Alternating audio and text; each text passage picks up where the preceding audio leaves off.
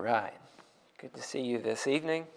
We do have visitors here this evening. Thank you for being here.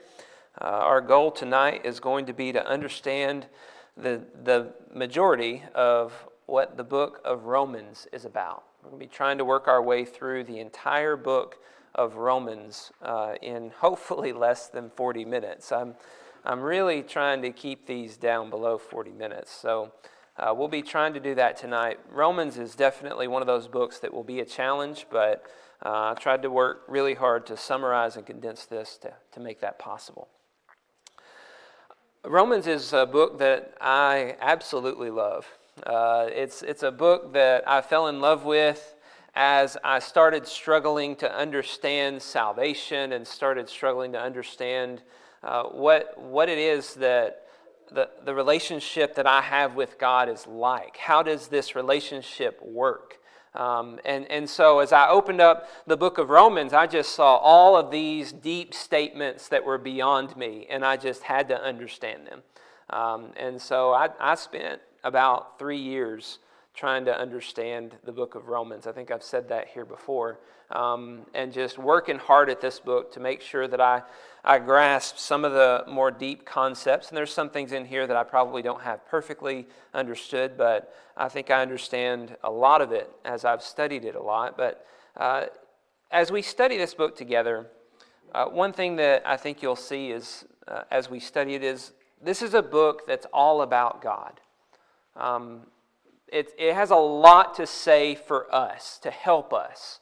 But in order to help us, He really wants to teach us who God is and what God has done for us. And then He shows us how we should respond because of what God has done.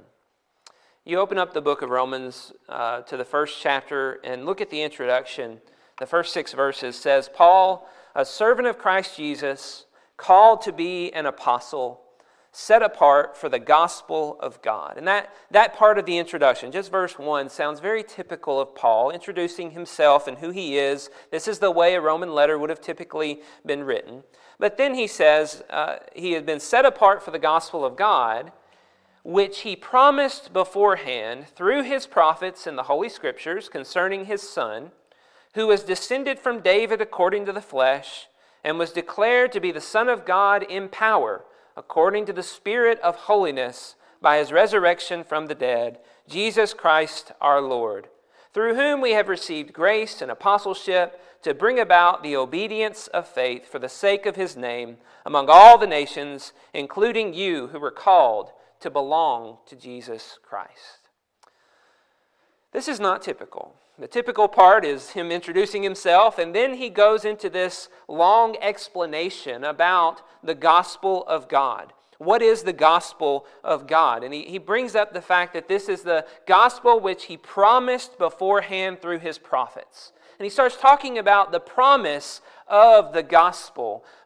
In David's lineage, Jesus the Messiah would come from David's lineage, and then declaring him to be the Son of God. A passage in Daniel talks about him being the Son of Man, but him being also the one who is the Son of God. As you look at this, you see Paul is immediately describing the gospel that Jesus was resurrected from the dead to bring about our salvation. Why? Why does he tell us the gospel so soon in this letter? Why is he jumping straight to the idea that God has delivered the promised gospel to us at the very beginning of the letter? Well, it just sets the stage for the whole book. Okay? This letter is trying to show us, as Paul is showing here, look at God's faithfulness to His promises. God has been faithful in delivering the things that He has promised to us by sending us Jesus Christ. And what does that tell us about God? Well, He is righteous. He delivers what He promises. He gives what He says He will give. There's no deception. There's no lying in Him. And so Paul wants us to understand from the very beginning that the gospel is the fulfillment of the promises of God, which is what we've been studying about all throughout this year and will continue studying. And that is a display of God's righteousness. The word righteousness is of God particularly is a theme throughout this entire book. If you were to just read through the letter of Romans, you're gonna if you underline the most repeated phrase, you're gonna find righteousness of God just start standing out to you. It's constantly being talked about. 36 times in this book, the word righteousness is used, and 12 times the word righteous is used. So righteousness and righteous is a very common word throughout this book, and much of the discussion revolves around God's righteousness. In the things that He has done, God has been right. God has been in the right. God has done what is good and approved. There's nothing wrong with what He's done. He is showing Himself perfectly righteous. Well, why does Paul want to help the Romans understand God's righteousness? Why is that such a big deal for Christians to know that God is so righteous? Well, he even tells us that in this introduction. Look at verse 5. It says, "Through whom we have received grace and apostleship to bring about the obedience of faith for the sake of His name among all the nations, including you who are called to belong to Jesus Christ." Whenever he says this, to bring about the obedience of faith for the sake of His name, you're getting a little glimpse into the reason why. Paul wants to explain how righteous God is so that we would be motivated to obey Him and to put our faith and our trust in Him as we live this life. And so, as he says that, he says, my apostleship is all about the obedience of faith for the sake of His name so that everybody can see how good and righteous He is through our obedient faith. And he says, I want all the nations to see that. Why does he tell us a lot about God's righteousness? Because he wants to create in us obedient faithfulness, obedient faith, righteousness. And so here are the two key themes, two key threads that we'll see as we study through the book of Romans tonight. First of all, the idea that God is perfectly righteous and good in everything He does. There's nothing wrong with anything that He ever does. And second, that the good things that He has done should create in us obedient, faithful hearts. That we should develop the righteousness that's like God as we respond to His righteousness. We should become more righteous. We should become more like Him. In fact, verse 17, which is what many say is the key verse in all of it. We'll read 16 and 17 of chapter 1. It says, "For I am not ashamed of the gospel, for it is the power of God for salvation to everyone who believes, to the Jew first and also to the Greek. For in it, in the gospel, the righteousness of God is revealed," there's that idea, "from faith to faith," or from faith for faith, depending on your translation. "As it is written," listen to this, "the righteous shall live by faith." So you have the righteousness of God is revealed in the gospel. And then here's the second theme, the righteous will live by faith. That we will be obedient and faithful, we will be righteous by faith. And he goes ahead and tells you at the very beginning of this, he kind of gives you the bottom line up front, that righteousness is through faith. And our faithfulness, our desire to put faith, our willingness to put faith in God is going to result in life and righteousness. So this is the key to the book. In the very introduction, this is what we're all going to be talking about. You got all that, then you know what the book of Romans is about, but if you've studied the book of Romans before, you know there's a whole lot more here than just that. But if you see those ideas, it'll be easier to see and understand what he's doing as you study the rest of the book. Okay? So first of all, with this idea that it's all about God's righteousness and then us becoming obedient and having faith in God, what we see is Paul starting to develop an argument, an explanation of what has happened and why we should believe that God is righteous and why we should be obedient. And the first thing he says is, we are not righteous. We are totally unrighteous in comparison to God. And he does this, first of all, by pointing out that we suppress the truth. And by we, in this case, I would say he's primarily talking about the Gentiles. In the rest of chapter 1, he talks about the sinfulness of the Gentiles who worship and serve the created instead of the Creator. They suppress the truth. They don't want anything to do with the truth. They just follow their own ways and do their own things. They are full of envy and murder and strife and deceit and maliciousness and gossips and slanderers, haters of God. All this evil stuff has come out of them because they suppress the truth. We are unrighteous as Gentiles. In chapter 2, he talks about the unrighteousness of the Jews. The Jews don't suppress the truth. They accept the truth. They preach the truth. They just don't keep the truth. They tell people, you can't commit adultery, and then they commit adultery. They tell people not to lie, and then they lie. They tell people not to steal, and then they steal. They just justify it by doing it in a way that they think is okay, when in reality they are just as disobedient and just as rebellious and just as unrighteous as everybody else. And then in chapter 3, he condemns everybody together and says there is no one righteous, no, not one. Not a single person on earth can stand before the judgment seat of God and declare that they are perfectly righteous in God's sight. It's just not possible. We all have sinned and fallen short of the glory of God. But God, in His righteousness, has revealed His righteousness to us through the law, but also through Jesus. The sacrifice of Jesus for our sins shows us how righteous and good God is, that He would give His Son to be the atoning sacrifice that would cover our sins, even though we are completely unrighteous and unworthy. And we can receive that sacrifice by putting our faith in Him and submitting our lives to Him. Well, that sounds really good, doesn't it? I mean, that's pretty amazing.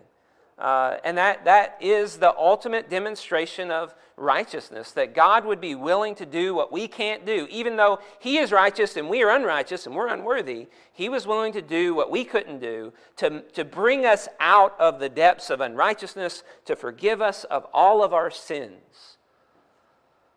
Well, if all of our sins are forgiven, does that make us righteous?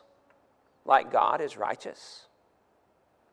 Once we're clean, does that mean that we're righteous? Well, being righteous is more so about doing what is good, doing what is right. And having those past sins forgiven and an avenue for forgiveness may not necessarily mean that we are good or that we are right. So, can we really become righteous? Is that really possible? Is it that God is, cleansing us of all of our sins, and then He's just going to say, you know what, you're righteous, and that's good, and that's it? Or is there an expectation for us to become righteous through some means? Well, we failed miserably in the past. How are we going to be righteous in the future? How are we going to change and become what God ultimately created us to be, His image bearers, who represent Him and glorify His name among all the nations? Well, Paul tells us in chapter 4 how it is that we are going to become righteous. And it's not because we become great workers who are able to do everything right all the time, and we're all of a sudden rose out of the waters of baptism. We do everything just like God would do it. No, we find out that faith is counted as righteousness. Works aren't righteous because our works are flawed. But God looks at faith and He counts it as righteousness. Read with me chapter 4, verse 20, beginning. It says about Abraham. He's been talking about Abraham being justified because he had faith, not because he did a bunch of works that showed that he was righteous before God, but he found favor with God through faith. It says in verse 20, no unbelief made him waver concerning the promise of God, but he grew strong in his faith as he gave glory to God, fully convinced that God was able to do what he had promised. That is why his faith was counted to him as righteousness. But the words, it was counted to him, were not written for his sake alone, but for ours also. It will be counted to us who believe in him who raised from the dead Jesus our Lord, who was delivered up for our trespasses and raised for our justification. Now we see that there's an opportunity given to us. The forgiveness of sins in Jesus Christ really just opens the door for us to get out of this system of having to keep the law in order to be righteous enough, in order to stand before God and enter into heaven. And now there's a different way, a different system that's set up where we are counted as righteous if we have the faith of Abraham, if we believe like Abraham did, and if we are willing to submit to whatever it is God has called us to do with faith like Abraham. Faith is counted as righteousness. You look at faith and you might think, well, you just believe that God will do what he says? How is that better than someone who abstains from sexual immorality all their life? Well, in God's eyes, he finds favor with the one who believes, and they made a mistake in the past, but they believe God will forgive it.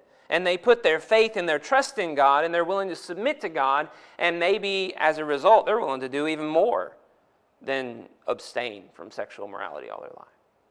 So God finds something about faith he finds favor in. And he's decided to count that as righteousness. We can be forgiven of our sins through Jesus Christ, and we can be called righteous before God when we have faith and when we submit our lives to God. Chapter 5 tells us that God's grace, again, he says, has made it possible for us to be reconciled to God. We were enemies of God, and now he has made it possible for us to be counted as righteous. He says, while we were still weak, at the right time Christ died for the ungodly. One will scarcely die for a righteous person, though perhaps for a good person one would dare to die. But God shows his love for us in that while we were still sinners, Christ died for us. Since therefore we have been justified by his blood, much more shall we be saved by him from the wrath of God. For if while we were enemies we were reconciled to God by the death of his Son, much more now that we are reconciled shall we be saved by his life. More than that, we also rejoice in God through our Lord Jesus Christ, through whom we have now received reconciliation. So it's kind of a bookend. In chapter 3 at the end, he says, God has saved you by the sacrifice of Jesus. And then he says, and through faith, you can be counted as righteous as you live your life from this point forward. You're going to make mistakes, and you're going to fail to uphold the law and be perfectly righteous as the law commands you to be righteous. But you're not under the law system anymore. God counts your faith as righteous. And you can be sure that if he was willing to save you when you were his enemy, that he will save you when he returns, now that you are putting your faith and your trust in him. And so this is the way he reveals to us how he's going to heal our unrighteousness. Adam came and sinned, and then death came into the world. But Jesus came and did what was good and righteous, and as a result, he gave us the free gift of righteousness through his sacrifice and his reign in heaven with love and compassion toward those who have faith. This actually transitions us in chapter 5. Verse 17, he says, if by one man's trespass, speaking about Adam, death reigned through the one man, much more will those who receive the abundance of grace and the free gift of righteousness reign in life through the one man, Jesus Christ. This is an important text. We're going to take just a second to think about what's being said here, because this is helping us understand what chapters 6, 7, and 8 are going to be about. Okay? So, on one hand, you've got Adam who sinned, and as a result, death reigned. Because we all sinned like Adam. We had commands from God. We had our consciences telling us, obviously, what's right or wrong. We went against it. We died. Death reigned because of sin in our lives. But now he says, look at it again. Death reigned through that one man. Much more will those who receive the abundance of grace and the free gift of righteousness. So he says, much more will we who receive grace reign in life through the one man, Jesus Christ. There's all this descriptive words before that, reign in life. Do you understand that this is telling us, through Jesus, we reign in life? We reign in life. So if you start looking at all the different translations, whenever I saw this, I was like, that can't be right. We don't reign. What is that? If you look at all the different, it says the same thing. We who have received the gift of salvation, the righteousness, the free gift of righteousness, reign in life through Jesus. What does it mean to reign? Death reigned. Death was in control. Sin was in control. Now we reign. We are in control. Look at verse 21. He says, so that as sin reigned in death, grace also might reign through righteousness, leading to eternal life through Jesus Christ our Lord. What he says here is, first of all, verse 20, the law came to increase trespass, but where sin increased, grace abounded all the more, so that as sin reigned in death, grace also might reign through righteousness, leading to eternal life through Jesus Christ our Lord. As you study this, what you're going to see is God has set us free from slavery to sin, bondage to sin. Sin was our ruler. Death was our ruler that was reigning over us. Set us free so that now we reign, we rule. We decide who we're going to serve at this point. We are free from the bondage that we were born under because we ended up sinning and fell short of the glory of God. We were bound to that. We could not get ourselves out of that. We were stuck in that situation. But God removed us from that situation and set us in a point where we are free to choose. We can choose to serve sin again, or, he says, grace might reign through righteousness, leading to eternal life. So here's your choices. You're free. Once you receive the gift of God through Jesus Christ, once you receive the blessing of forgiveness and salvation, you're free. You can choose to go back into sin that leads to death, or you can choose to enter into the grace and reign in grace through righteousness that leads to eternal life. That just sounds kind of weird, doesn't it? Reign in grace, having grace reign. In other words, you're putting grace on the throne instead of putting sin on the throne. And so what Paul does in chapters 6, 7, and 8 is explain this idea, okay? And we don't have enough time to go into a lot of detail about this. This is like the depths of theology in chapters 6, 7, and 8. But it's really not that hard to understand. Once you understand this concept, that we are free to choose to either serve sin or to serve God, and let grace reign in our lives, and let it be the ruler, which means let Jesus, let the righteous God who we serve be our Lord and the decision maker in our life, the one we pursue in every decision. That's the decision that we have to make. Once you understand that, chapters 6, 7, and 8 make so much sense. If you look at chapter 6, it tells us, how could we continue to sin? After receiving such marvelous grace, after being set free from sin, how could we continue to sin? That's ridiculous, right? That's ridiculous. Should we not give our bodies to God to serve Him and to be righteous after the great gift that He's given to us? In chapter 7, he says we've been released from the law, which is basically saying at this point we're under grace. Our sins are forgiven because of grace, not because of how good we are or how righteous we are, but because of grace. And because of that, we must choose to serve God. Under the law, we find that we're sinners. That's what chapter 7 tells us, who are in need of grace and salvation. So if we go back to the life of sinning and trying to find righteousness through the law, we're just going to find ourselves in need of grace again. And we just need to move ourselves over to grace. And chapter 8 tells us that there's no condemnation for those who are in Christ. The law of sin and death, the law of the Spirit has set you free in Jesus Christ from the law of sin and death. So I want to, you can feel it, I want to go in detail about this whole section. But that's my best summary to try to condense this as much as possible.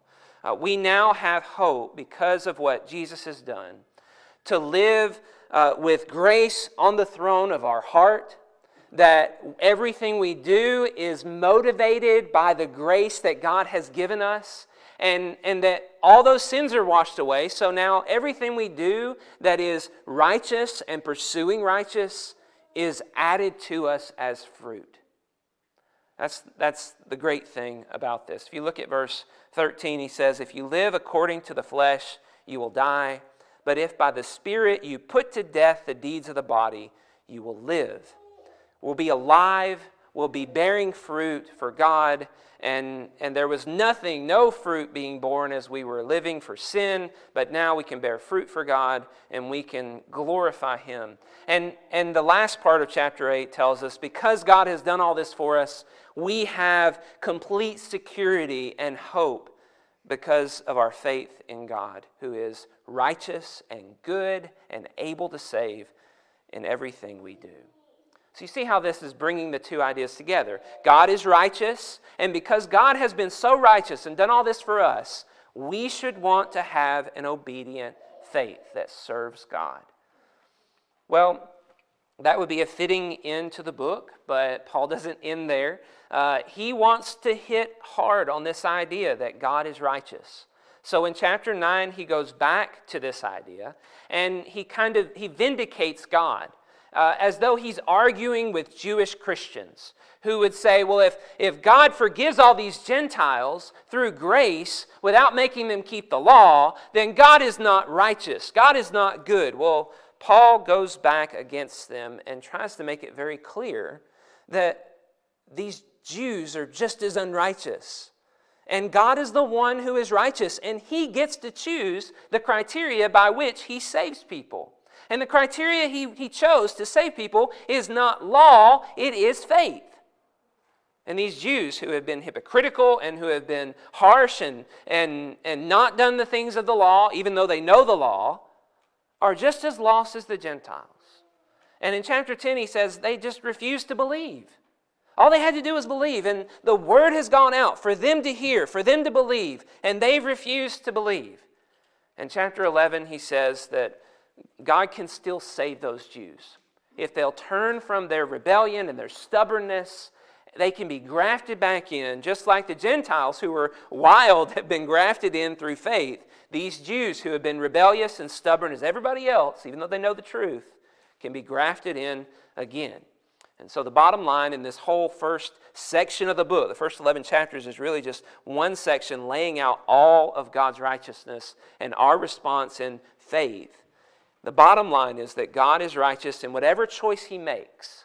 And He has made the choice to count faith as righteousness because that's how gracious He is. Aren't we grateful that He's chosen that? It's attainable. We just need to make that belief, that real belief in God and what He has done, and submit our lives to doing the things He's commanded us to do, just like Abraham did. Abraham believed, and so he left his land and went into that land that he did not know. And he stayed there. And he went back to it. And he trusted in God all along the way. He was trusting in God. He wasn't perfect. He made some mistakes. But God found favor. Abraham found favor in God's sight because of his faith. And so then God made that the standard by which we all can be saved, is through faith that obeys and listens and does the things that God wants us to do. Because grace is on the throne. God is on the throne of our lives, not sin and rebellion and stubbornness. In chapter 12, you have a transition into applying God's righteousness in our own lives. He tells us that grace reigning is going to end up resulting in lives that are full of love and humility toward one another. This is what it looks like to live a life where grace is reigning. If sin is reigning, there's anger, there's malice, there's vengeance and strife. But if grace is reigning, we're sacrificially serving one another and loving one another in everything that we do. Chapter 13, he says, if grace is reigning, essentially, we are submitting ourselves to the authorities and we're fulfilling the law by having love toward everybody. We're honoring and respecting everybody. In chapter 14, the weak are honoring and respecting the strong. Those who have different opinions are honoring and respecting each other. The strong are honoring and respecting the weak. It doesn't matter where you are or what your feelings or your conscience is. You're respecting one another. You're loving one another because grace is on the throne. Because the truth is we're not righteous. And we're not worthy of entering into the presence of God. But only by the grace of God we are able to do that. So as we look at other people, we don't have harsh judgments toward them. Grace is on our throne. Grace is the motivation behind everything we do. By the mercies of God, we are a living sacrifice for everyone else. Because he has given us great mercy, we show mercy and love and respect to everybody else. And then he ends with the example of Jesus himself in chapter 15. Jesus is the righteousness of God on display. With the way he lives, with the way he acts, his tolerance, his patience towards those who are sinners, who come to him seeking to be reconciled to God and seeking to change their lives. Jesus is the example of love and patience and grace ruling for all of us to see. And he ends the book with a lot of concluding remarks. They last from chapter 15 all the way into chapter 16 because this is a letter written to a church where Paul has never been before. And he knows a lot of people there.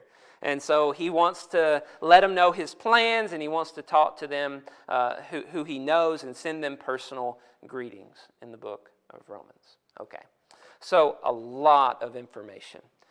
In that book. You've drank from the fire hose. I hope that a lot of that makes sense to you. I hope that you've consumed that well. If you have questions about anything, I'd love to talk to you about them. I did not discuss all the details, and so there's a lot of things that are still there for us to discuss in greater detail, but in the amount of time I'm given, that's the best I got.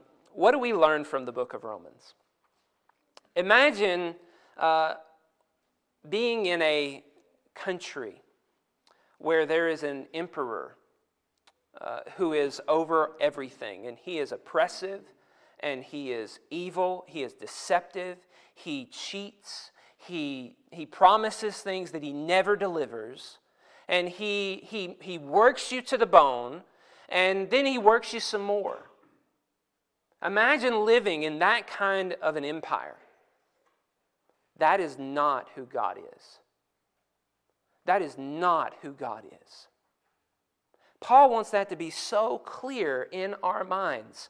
God is perfectly righteous and good in all that he does as he reigns over his creation. He is allowing us all kinds of freedoms to make all kinds of choices, to do all kinds of things that are completely against his will. And he's doing everything he can to draw us to him so that we can see his love for us and the benefit of loving him in response. He makes it possible for us, as unrighteous and evil and as much of an enemy as we've made ourselves to God, he makes it possible for us to be reconciled to him, to join ourselves to him, to become righteous, to receive the gift of righteousness, not on the basis of how good we've always been, but on the basis of our heart's willingness to trust in Him, to obey Him, to submit to His rule in our lives. It's a wonderful grace that God has given to us. And it shows how righteous He is and how unrighteous we are. So if we want to apply the book of Romans to ourselves, we need to stop thinking about ourselves as being righteous because we're a good person. We're not righteous because we know the truth. If we're not doing everything righteously perfect, then we are not righteous. And we can't act like we are and look down on other people. Faith is counted as righteousness. And so our focus should be on faith, putting our trust in God. What does His Word say, and am I willing to submit to it with trust that He will deliver me the promises He's made me? I don't put faith in man and what man teaches me. I put faith in God and what God says. And I know that faith will be counted as righteousness by the grace of God, will provide for me an eternal home in heaven as I put grace on the throne of my heart so that every decision I make is not about the pursuit of sin and passions and desires of this world, but it's about pleasing the one who has shown me so much grace that's not deserved. The one who wants me to be blessed, to be healed, to be resurrected, to live with Him forever. Is He worthy of our service? Yes, He is. And we have to make that decision to receive His grace and to put Him on the throne of our hearts, to take sin off the throne and submit to everything He's called us to do. There's not a single law that we can say, well, it's okay if I don't do that because I'm doing all these other things. No, I want to do them all. And I'm going to fail miserably, and I'm not going to be perfect at that. But I am putting to death the deeds of the body because grace is reigning in my heart. I want to please God. I want to do everything God wants me to do. I want to show the world how wonderful God is by being His image bearer, by being to the praise of His glory. This is what we're studying about in Ephesians. And if you're here tonight and you want that, you want to be to the praise of His glory, it starts with submitting your life to Him to begin with. Confessing that you're a sinner, that you're unrighteous, and that you are not going to stand before God and be walking right into heaven because you're perfect like God. That ain't happening. But that you need the blood of Jesus to forgive you of your sins and to provide for you that forgiveness that God has made available to you, and that you now want to commit your life to God as He washes away all those sins in baptism. You're entering into a covenant with Him where He will be your God and you will be part of His people, and you can receive grace as you struggle to put to death the deeds of the body and live for God. If we can help you with that in any way, let us help you. Please come as we stand and as we sing.